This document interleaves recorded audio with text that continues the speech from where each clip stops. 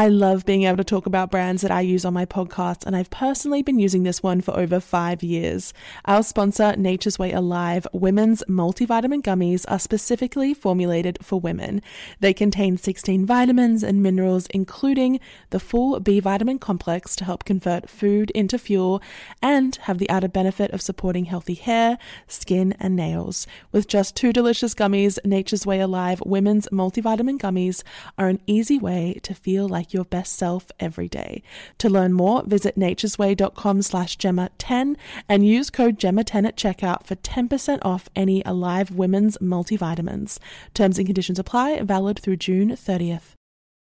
There is a whole collection of black-led products at Walmart that can fit into your daily routine, and in every purchase there is power. So show Black founders some love, not just during Black History Month, but all year long, because every time we buy a Black-led brand, we make room for another.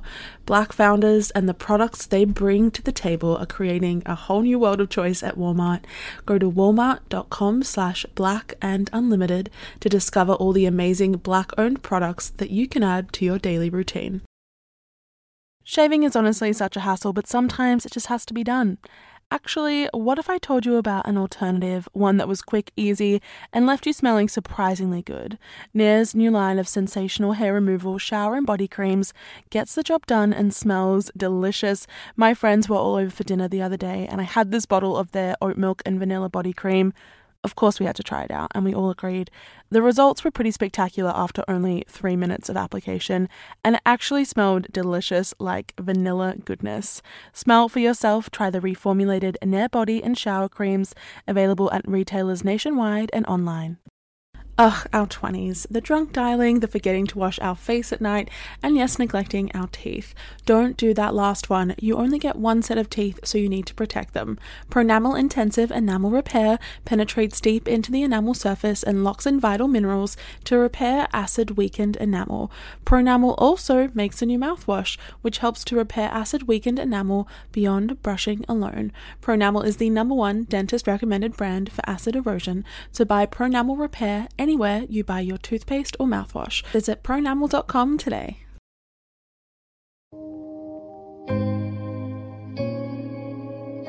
Hello everybody, and welcome back to the Psychology of Your 20s, the podcast where we talk through some of the big life changes and transitions of our 20s and what they mean for our psychology.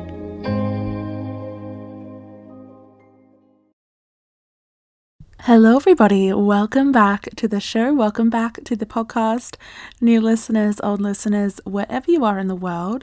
It is so great to have you here back for another episode. Today we are talking about a much requested topic, and one that I think is highly personally relevant to me: understanding and overcoming our social anxiety. When we think about our 20s, there are a few generally universal experiences I think we can all agree on, and worrying about the opinions of others, being very self-critical, concerned about whether we've embarrassed ourselves, our past mistakes, the times we've overshared or said the wrong thing. That is definitely one of them. It's definitely a common thing that haunts us and keeps us up at night. There are so many experiences like this that I think live in our head rent-free, taking up this space that we perhaps could be using for other things, but also causing us to avoid certain situations or events out of fear of that really physical and emotional, even mental discomfort. And it can be really hard to wrangle with those thoughts and wrangle with that anxiety and bring it back into our control. This is particularly the case because, as we know, our brains are hardwired to seek the approval and the safety of others. So when we think that perhaps we've done something that is wrong, or we've done something that could be seen as awkward or cause us to be rejected or perceived negatively, our minds automatically set off an alarm system, and it triggers a fear response that we come to know as social anxiety. And people feel this in so many areas of their lives, when it comes to making new friends, to dating, job interviews, to lowering their inhibitions in front of new people. And I want you to know that you are not alone in that experience.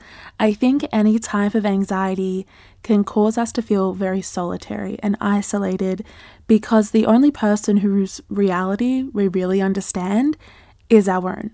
So we tend to be hypercritical and hyperfixated on our interpretation of an event rather than our objective reality, one in which most people really aren't looking at us that closely.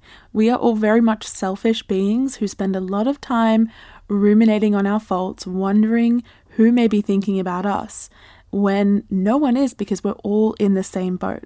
So today I really want to discuss some of the ways that we can control our social anxiety, or at least understand it better and make peace with those feelings and not let them hold us back from the joy, the excitement, the surprises of our 20s. We are going to examine why we feel socially anxious and what actually is perhaps a deeper social phobia. Where does that fear come from?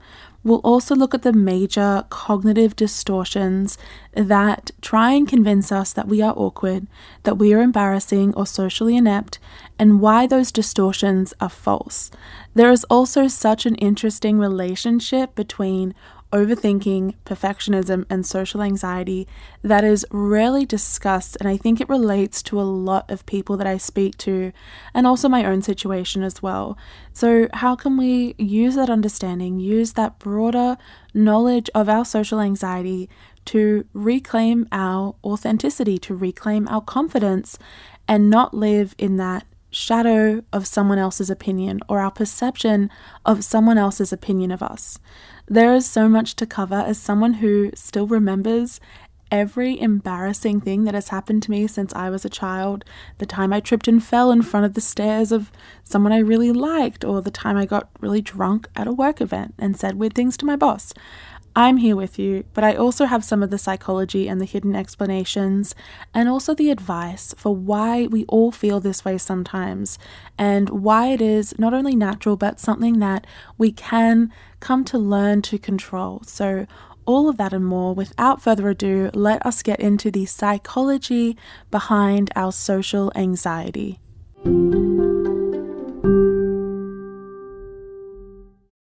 Every single one of us is going to experience occasional moments of embarrassment, of cringe, of anxiety around social interactions, wondering whether we overshared, whether we said something we don't remember, did that person like me?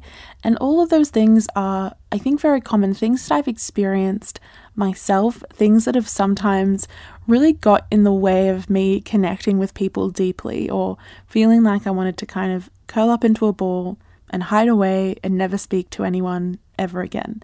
I think that occasional hyper-focus on our ability to be perceived and therefore to be judged feels like one that is quite a heavy burden to bear, but also one that is felt by quite a few people out there. A part of these experiences and the feelings of being self-conscious or overanalyzing a social situation from time to time is really normal, despite it being uncomfortable.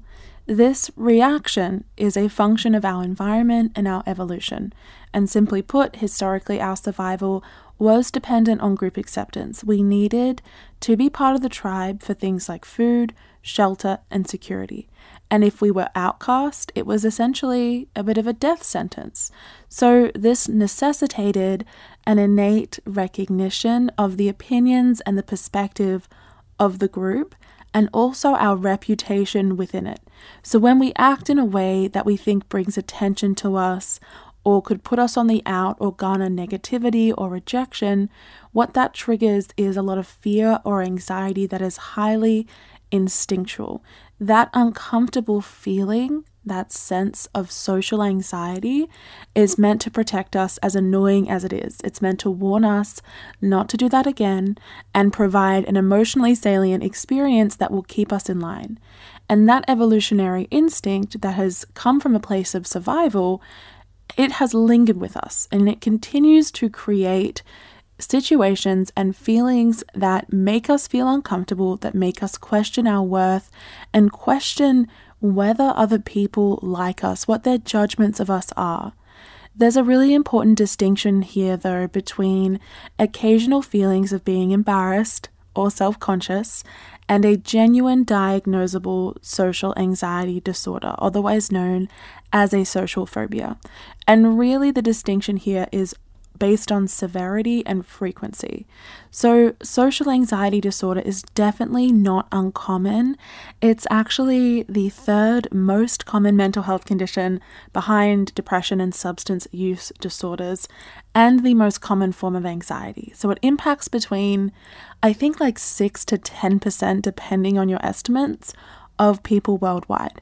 And those numbers are huge. What this says is that almost 1 in 10 of us are walking around with an intense discomfort and even fear towards social situations. And inherent to that is this worry of being judged, of being humiliated, of being outcast, because we really do care about the opinions of others, even when we try not to. And what this can lead us to do is to avoid certain situations where we might be forced to interact with people we don't know, or maybe, situations where we don't know what to say, where we're uncomfortable, unprepared. Perhaps we kind of have to stand alone in the corner of the party, like waiting and awkwardly looking around for someone you know. Literally the worst feeling ever. But this social anxiety, especially when it's linked to a social anxiety disorder, it causes us to be particularly fearful or anxious towards things like attending parties or social gatherings, going places where we don't know anyone and having to meet new people or start a conversation. Another big one is things like public speaking or speaking up in public settings, like in a classroom or during a work presentation. And then in more extreme cases, some people can have such an intense cognitive and emotional reaction that they struggle doing things like eating or drinking in front of other people or using public spaces or public restrooms. The main triggers are situations in which we acknowledge that we can be perceived and that something about our behavior might reveal these parts of us that we are convinced of but that we are trying to keep invisible. Those parts of us that we don't like and we're worried what people will think if they see them, that we are a fraud, that we are awkward, that we have nothing to say. And if people were to find out about this kind of secret side of us, we believe it would be the end of the world. We believe that everything around us would come crumbling down. And we respond to this possibility with anxiety.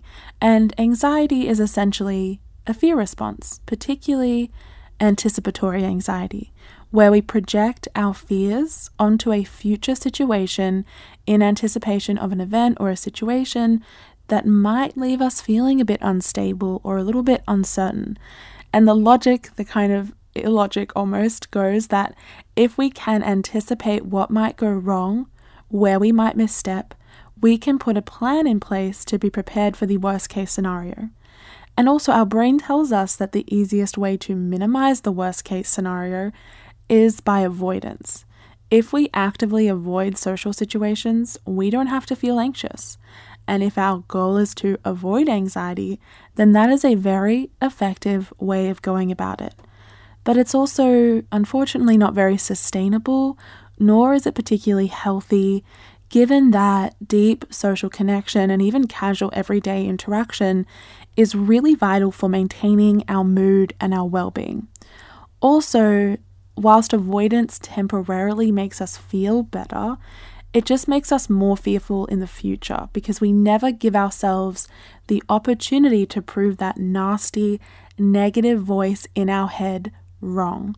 We really cannot shy away from our need for deep vulnerability and meaningful relationships, but we're just worried about the judgments of others. And because of that worry, we never challenge the fear maintains itself. We find ourselves back at square one. And everyone's going to have their own thoughts. Sometimes people will not like you, but I think very truly no one is thinking about you as much as you are thinking about yourself. We are innately very egocentric creatures. We are all too busy examining our own behavior, thinking about what we need to have for dinner, thinking about our to-do list, thinking about our relationships, the things that are bothering us, to really judge others. And we're going to talk more about that fallacy in a second. But the other way that our social anxiety can show up is through what we call post-event rumination. So this occurs when we are obsessively critical of our social performance or behavior following some event or interaction. So post-event rumination is when you find yourself really brooding, overthinking every single gesture, tonal change, laugh, interaction. You might focus on any of the mistakes you think you have made, but you also may imagine scenarios that didn't happen, like walking out of a room and people laughing at you the moment that you left, or being criticized or judged. Often, these ruminating thoughts, this tendency, will become part of a cycle that maintains our social anxiety by promoting that future avoidance. You worry that you embarrassed yourself, which causes you to run through every detail of the event to provide yourself with self-assurance. But the more time you spend thinking about your behavior, the more mistakes you see or the more mistakes you create. And these are called false memories, which can become implanted in our mind when we repeatedly revise a memory, when we repeatedly go back to it. And that just causes us to, unfortunately, worry even more than we need to. One situation where I see this a lot is after a night of heavy drinking, where our social anxiety kind of combines with the after effects of alcohol and can cause us to spiral even further until, you're promising yourself you'll never drink again, or refusing to look at your phone, wondering when someone will text you to say how embarrassing you were or tell you something that you did. This is because alcohol in particular activates some of those brain regions that are already being triggered by our social anxiety. So experts have theorized that anxiety is related to using alcohol to overcome social anxiety. So alcohol as a drug will initially help you feel better. You will feel more relaxed. You will feel more calm because it releases this neurotransmitter called GABA. And GABA slows everything down and it lessens the ability of our nerves to give and receive messages, meaning less overthinking, less inhibition, less nerves.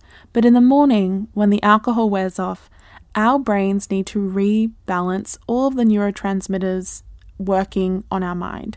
And so it releases this neurotransmitter called glutamate to kind of counterbalance the excessive amount of GABA that the alcohol has triggered. And glutamate does the opposite of gamma. It excites our brain, it spikes our anxiety, and it also reactivates things like memory and cognition. So that blissful calm and ignorance is gone, and suddenly we are right back in the social anxiety spiral, except even more so now because we have this unbalanced kind of chemical pattern in our brain to deal with, which is making us more susceptible to ruminating on those embarrassing moments and how we behaved in front of others, despite it being highly, highly likely that those people do not remember much more than you do. So why is it that other people's opinions take on so much importance in our lives? Well, aside from that evolutionary explanation we offered earlier, a lot of us develop what we call cognitive distortions, whereby we see social situations as being more meaningful than they actually are. And therefore we generalize that our behavior in those situations should take on more importance. We should examine them more closely. It's interesting because, as we spoke about before, we are quite egocentric beings because the only person's reality we truly understand is our own. And so we can't peer into someone else's mind and confirm or deny their opinion of us. We can't see ourselves the way others see us. We have to rely on our own judgments, which are often very skewed. And that has two consequences for feeling socially anxious. Number one, firstly, because we never know what others are thinking, this creates uncertainty, and that uncertainty causes us to catastrophize and to expect the worst, because if we are prepared for the worst case scenario, any other scenario won't be as terrifying.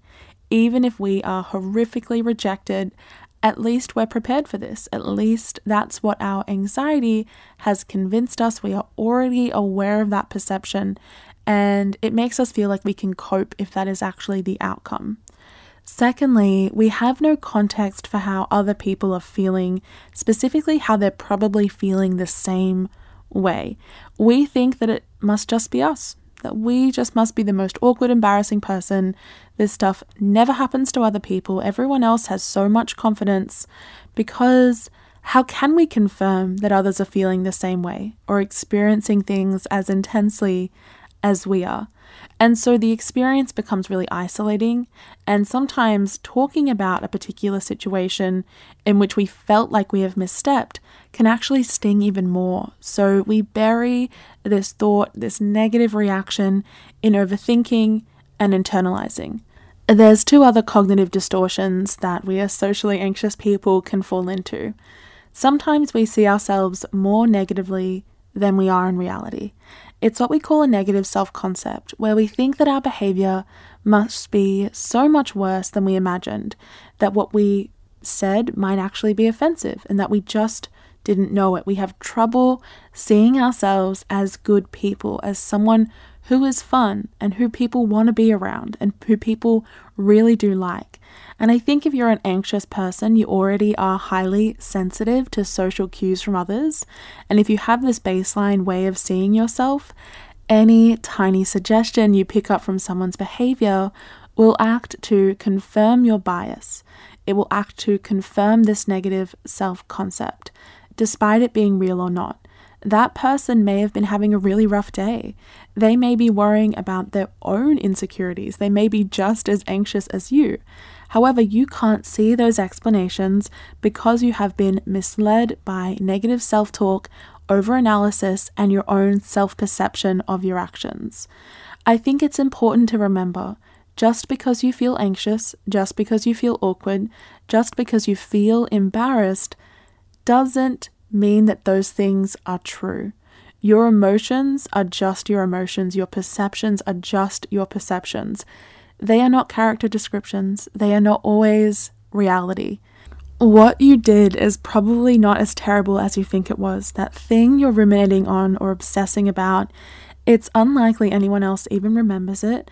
And also, if a friend came to you with the same situation, you would probably not think twice about it, and you would see it very clearly from an objective point of view and tell them, it's not that bad, it's not even close to being bad, it's kind of all made up in your head. And the same goes for the situation you're worried about. A lot of what we take from a situation is not based on reality, it's based on our opinion. The second cognitive distortion is that everyone is looking at you. It links back to the above. We are the center of our own universe. And so we notice when people are focusing on us, and we rarely remember those times when they weren't. Good news for us, though, is that the opinions of other people are fortunately none of our business. And if they are spending all that time we think they are, judging, talking, considering our actions or our behavior, that is causing more harm to them than it is causing us. And really, what's the worst thing their opinions can do? If they decide to go on some reputational tirade or say something behind your back, that looks a lot worse on them than us, especially if we stay true to our authenticity and our good nature and we kind of keep our head above the throw. I also think we need to contemplate the following hypothetical. Can you remember the last time you judged someone? And why did you judge them? What did you say? Was it something about their outfit, something they said? And how much time did you actually think about it? I'm guessing it couldn't have been for more than a few seconds, maybe minutes, because our brains are constantly thinking about the next thing. We only have such limited cognitive space to plan our lives, to worry about what our relationships are doing, to worry about ourselves. And that's really where everyone's focus is going. I think we need to remind ourselves that your social anxiety is lying to you, but it's also trying to protect you by overgeneralizing, by distorting your reality, or magnifying what are very small moments as a valuable way to kind of keep you in check. And counteracting those negative thoughts when they pop into your mind is really important if you want to live the life you want to live, if you want to live in your authenticity and make the most out of your social experiences. So how do we do that? How do we reclaim the narrative around how people choose to see us and why their opinion really shouldn't matter as much as we think it does? Well, we're going to talk about all of that and more after this short break.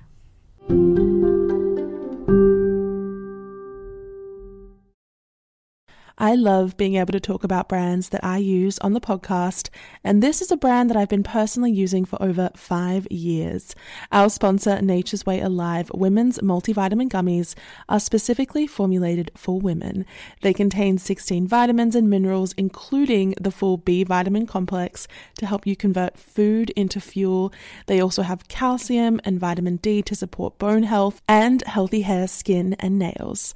And for those of you who may be watching your sugar intake, they now have a 0 sugar version made with plant-based sweeteners including stevia extract and monk fruit extract. With just 2 delicious gummies, Nature's Way Alive Women's Multivitamin Gummies are an easy way to feel like your best self every day. To learn more, visit naturesway.com/Gemma and use code GEMMA10 at checkout for 10% off any Alive Women's multivitamins. Terms and conditions apply, valid through June 30th. There is a whole collection of black-led products at Walmart that can fit into your daily routine. And in every purchase, there is power. So show Black founders some love, not just during Black History Month, but all year long. Because every time we buy a Black-led brand, we make room for another. Black founders and the products they bring to the table are creating a whole new world of choice at Walmart. Go to walmart.com/blackandunlimited to discover all the amazing Black-owned products that you can add to your daily routine. Our first time using something normally forms a lifelong impression, even if psychology says that impression is not always correct. For example, you may try a new food for the first time, realize you don't like it, and you're convinced for the rest of your life to never try it again. Or the first time shaving or using hair removal cream. I think we can all remember that strong chemical smell of those old formulas. Well, that is about to change. Nair is the #1 hair removal brand, and now it has a new and improved formula that actually smells amazing and does away with the need to shave or have a rusty razor on hand. I was honestly so surprised when I used these for the first time because I think the last time I used hair removal creams was when I was probably 18. There was nothing pleasant about that smell, but now, with scents like orange blossom and Moroccan argan oil for their new shower creams, and cocoa butter, oat milk, vanilla or water lily and aloe vera for their body creams, they actually make me enjoy the experience. So, a story about this. The other day, I had 3 of my closest girlfriends and my boyfriend over for dinner, and we had this bottle. We decided we wanted to try it out. We wanted to get rid of some hair on our legs. We all used the oat milk and vanilla body cream. Literally at my dining table, we applied it. We waited for 3 minutes. They turned out so smooth. Even my boyfriend put some on his calf. Let me tell you, that little spot is still silky smooth. A week later, he can testify this stuff works. And we also agreed these new formulas are a game changer because not only can you actually get rid of hair, it actually smells nice and it removes the hassle of having to shave every few days, every few weeks. It also is free of dyes, it's free of parabens, it's free of sulfates, which is a big plus for me. And I have to say, again, the new scents actually smell really, really good. You can smell them for yourself. Try the reformulated Nair body and shower creams, available at retailers nationwide and online. Ugh, our 20s. The drunk dialing, the forgetting to wash our face at night, and yes, neglecting our teeth. Don't do that last one. You only get one set of teeth, so you need to protect them. Pronamel Intensive Enamel Repair penetrates deep into the enamel surface and locks in vital minerals to repair acid-weakened enamel. Pronamel also makes a new mouthwash, which helps to repair acid-weakened enamel beyond brushing alone. Pronamel is the #1 dentist-recommended brand for acid erosion, so buy Pronamel Repair anywhere anywhere you buy your toothpaste or mouthwash. Visit pronamel.com today. It always fascinates me how much we allow others to be fallible, to be imperfect human beings, how much we're willing to overlook and laugh with them at their mistakes and hold off our judgment, but we never give ourselves permission to do the same. If our friend tells us something embarrassing that happened to them, we don't feel it as deeply as they do because we can see it objectively, but also we let them be those kinds of people. We enjoy that they are not perfect, but we have to be perfect. We always have to be on our best behavior. We always have to be warm and charming and funny and so on. So it's no surprise, I think, that many of us who are anxious in other ways also find that we have a relationship to perfectionism and also a relationship to a tendency to overthink. There's been some really comprehensive studies on this correlation whereby highly perfectionistic individuals have an increased probability and level of social anxiety. And on a very fundamental level, that makes a lot of sense. Perfectionist individuals tend to have extremely high personal standards, and they critically evaluate every little mistake they make. Much like our social anxiety, wanting to come off perfect in every situation, perfectionism also causes us to set very unrealistic standards for our performance in every areas of life. And whilst we typically think of that in terms of things like academics and professional success, our brains don't shut off that perfectionist part of us for one activity and keep it on for another. So given our underlying inferiority and sense of inferiority as perfectionists and our tendency to view ourselves negatively, often what that also means is that we're going to criticize ourselves more harshly when we perceive we don't meet certain standards that are set by our society, specifically when it comes to social situations. And much like that avoidance we were talking about before, often that comes out as, if I don't know how I'm going to be in this situation, if I don't have a game plan, if I'm not sure, I may as well avoid it, because in those situations, they could provide an opportunity for me to be exposed and to feel shame and self-consciousness. And that really mixes in with our social anxiety, and it exacerbates all of that awkwardness and avoidance that we discussed before. And then there's the overthinking. Anyone who's said the wrong thing or done something that they think was embarrassing in front of others will know the feeling of being haunted by that memory for weeks to come. That cringe when you're lying in bed and you remember that one time you did that one thing, and it's like that is the entire universe at that moment. That is all you can think about. Feeling the need to relive it again and again, despite the sting, is such a common experience. It's like a wound that we won't let heal because we fall into this faulty belief that if we contemplate this situation over and over again, somehow we'll find some closure or the pain will lessen. I always think about the metaphor of it's like glass being washed around in the sea that eventually comes sand. If we keep washing over this memory in our mind, slowly it will become smaller and smaller. The more we force ourselves to feel our embarrassment, the more we might become immune to it. Or maybe on the other hand, we punish ourselves with it in order to prevent situations like the one we just lived through. Here's the truth though. That tendency to overthink will only further entrench that cycle of anticipatory anxiety, avoidance, post-event rumination, and spiraling. It's really difficult to feel like our social anxiety is under our control, but also we're not aiming for the complete absence of those thoughts or to suppress those feelings entirely. I think that would be equally as maladaptive as social avoidance itself, because some part of us does need to have that healthy level of perception of others' feelings and how to respond to their social cues and receptiveness to other people to be socially adaptable humans. But when we let that fear hold us back from genuine connection or the possibility for connection because we are scared of what other people might think, I really believe we miss out on a lot of the beautiful experiences and surprises in life, even when sometimes they're a little bit uncomfortable.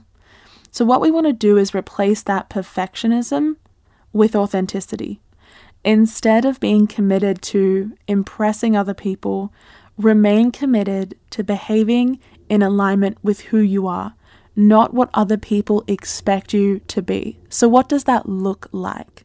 Authenticity is really our capacity to identify and be loyal to our true selves, even the things we don't love, to be comfortable with the ways we're different, regardless of all the things society and others and your social anxiety is going to say.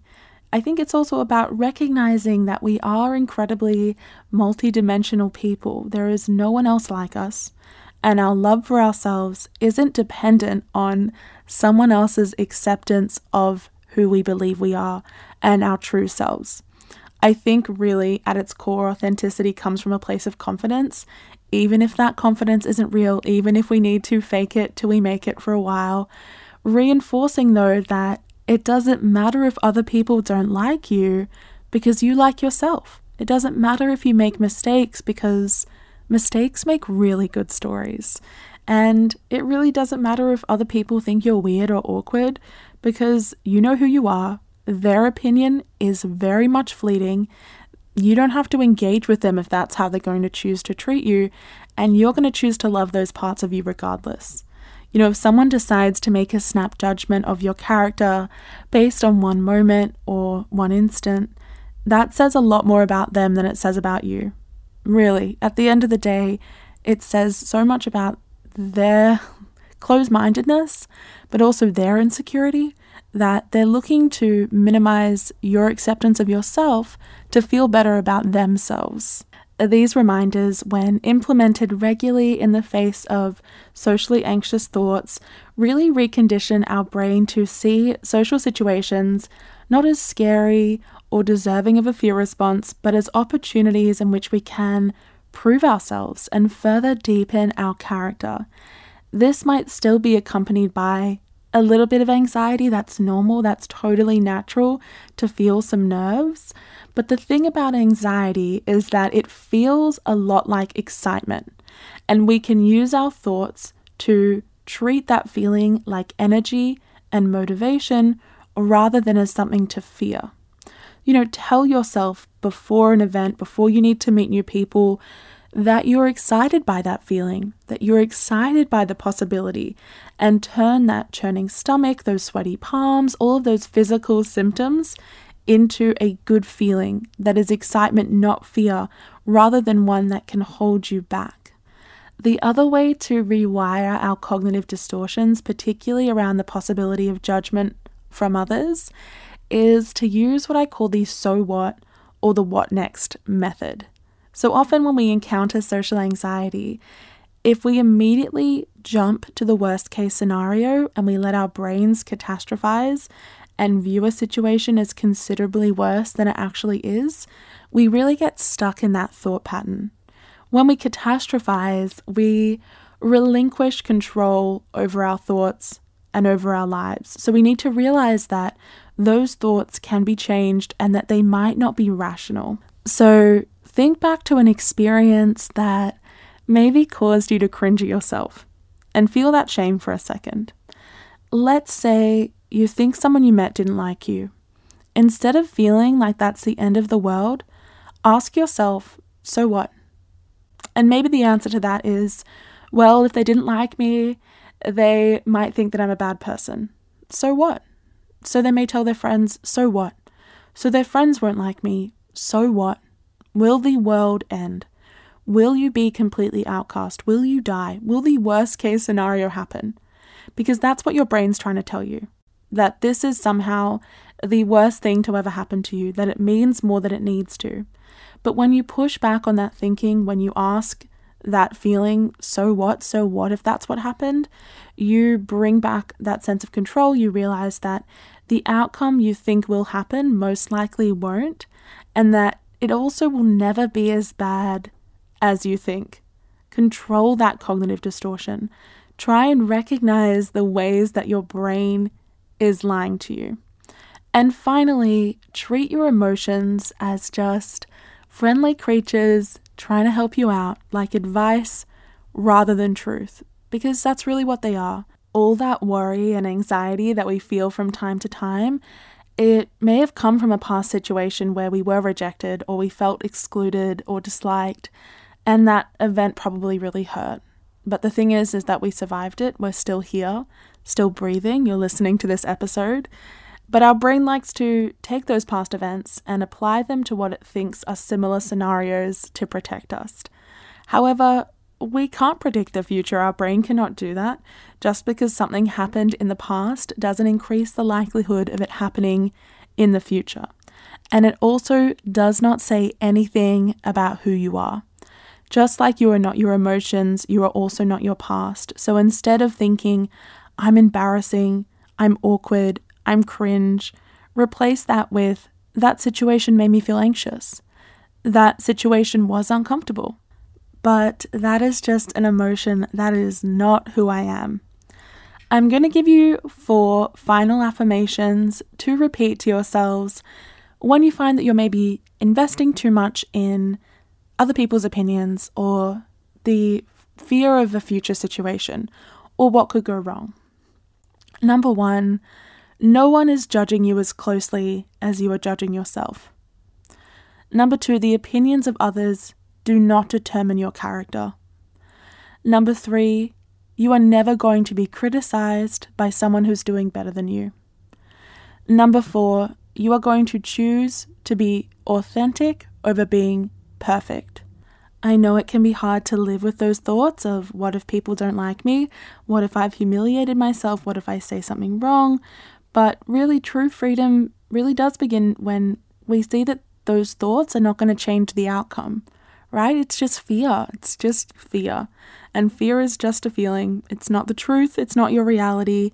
All you can do is kind of come to every situation with authenticity, confidence, kindness towards other people. And I think that most of the time that is reciprocated. And once again, if they don't like you, that is such a disappointment for them.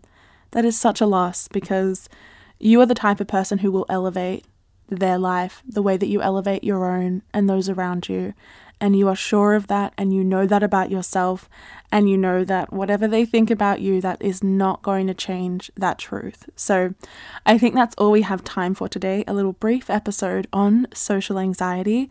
And I hope that if this is something you're struggling with, that you learnt some important skills, but also a deeper knowledge of why this might be going on, what kind of cognitive distortions are really causing this. It's also something I deal with. I totally understand what it feels like to sometimes almost feel sick thinking about having to interact with other people and really worrying about how it's going to turn out. But sometimes you just got to feel the fear and do it anyways. That's something we say on the show all the time. So hopefully that has resonated with you in some way or another. As always, if you enjoyed this episode, please feel free to leave a 5-star review on Apple Podcasts, Spotify, wherever you're listening right now. Follow us on Instagram at That Psychology Podcast. If you have some thoughts on this episode, if you have an episode suggestion, if you just want to share what's on your mind, I love building that community over there and hearing what's going on in your lives. And as always, we will be back next week with another episode.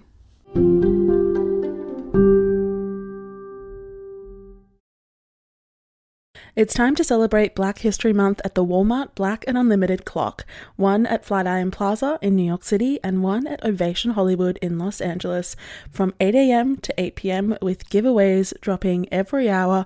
On the hour, it is the perfect time to try, like, and share Black-led products.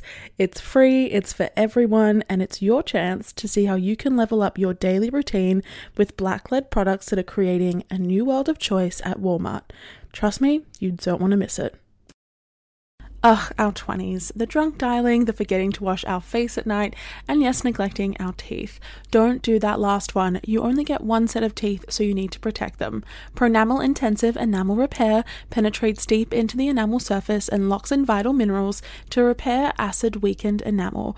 Pronamel also makes a new mouthwash, which helps to repair acid-weakened enamel beyond brushing alone. Pronamel is the #1 dentist-recommended brand for acid erosion, so buy Pronamel Repair anywhere you buy your toothpaste or mouthwash. Visit pronamel.com today. Looking for hair removal tools that not only deliver smooth results, but also empower you with a sense of complete control? Enter Conair Girl Bomb, your secret weapons for smooth, sleek results, made just for women. From the ultimate Girl Bomb grip and professional-grade blades, you don't have to compromise and settle for less. Conair Girl Bomb equips you with the precision and power previously reserved for men's grooming tools. So take your hair removal routine to the next level with Conair Girl Bomb. Available at ConairGirlBomb.com or a retailer near you. Psst, there's a shortcut to platinum status at Shell. To saving 10 cents per gallon on every fill every day. Just fill up 6 times with Shell V-Power Nitro Plus Premium Gasoline and it's yours. Plus, you'll rejuvenate your engine. Get ready to level up performance, rewards, and savings. With continuous use in gasoline direct injection engine fuel injectors, platinum status is earned with 12 fill-ups over 3 months, 10-gallon minimum per fill-up at participating Shell locations. Terms apply. Visit fuelrewards.com/status.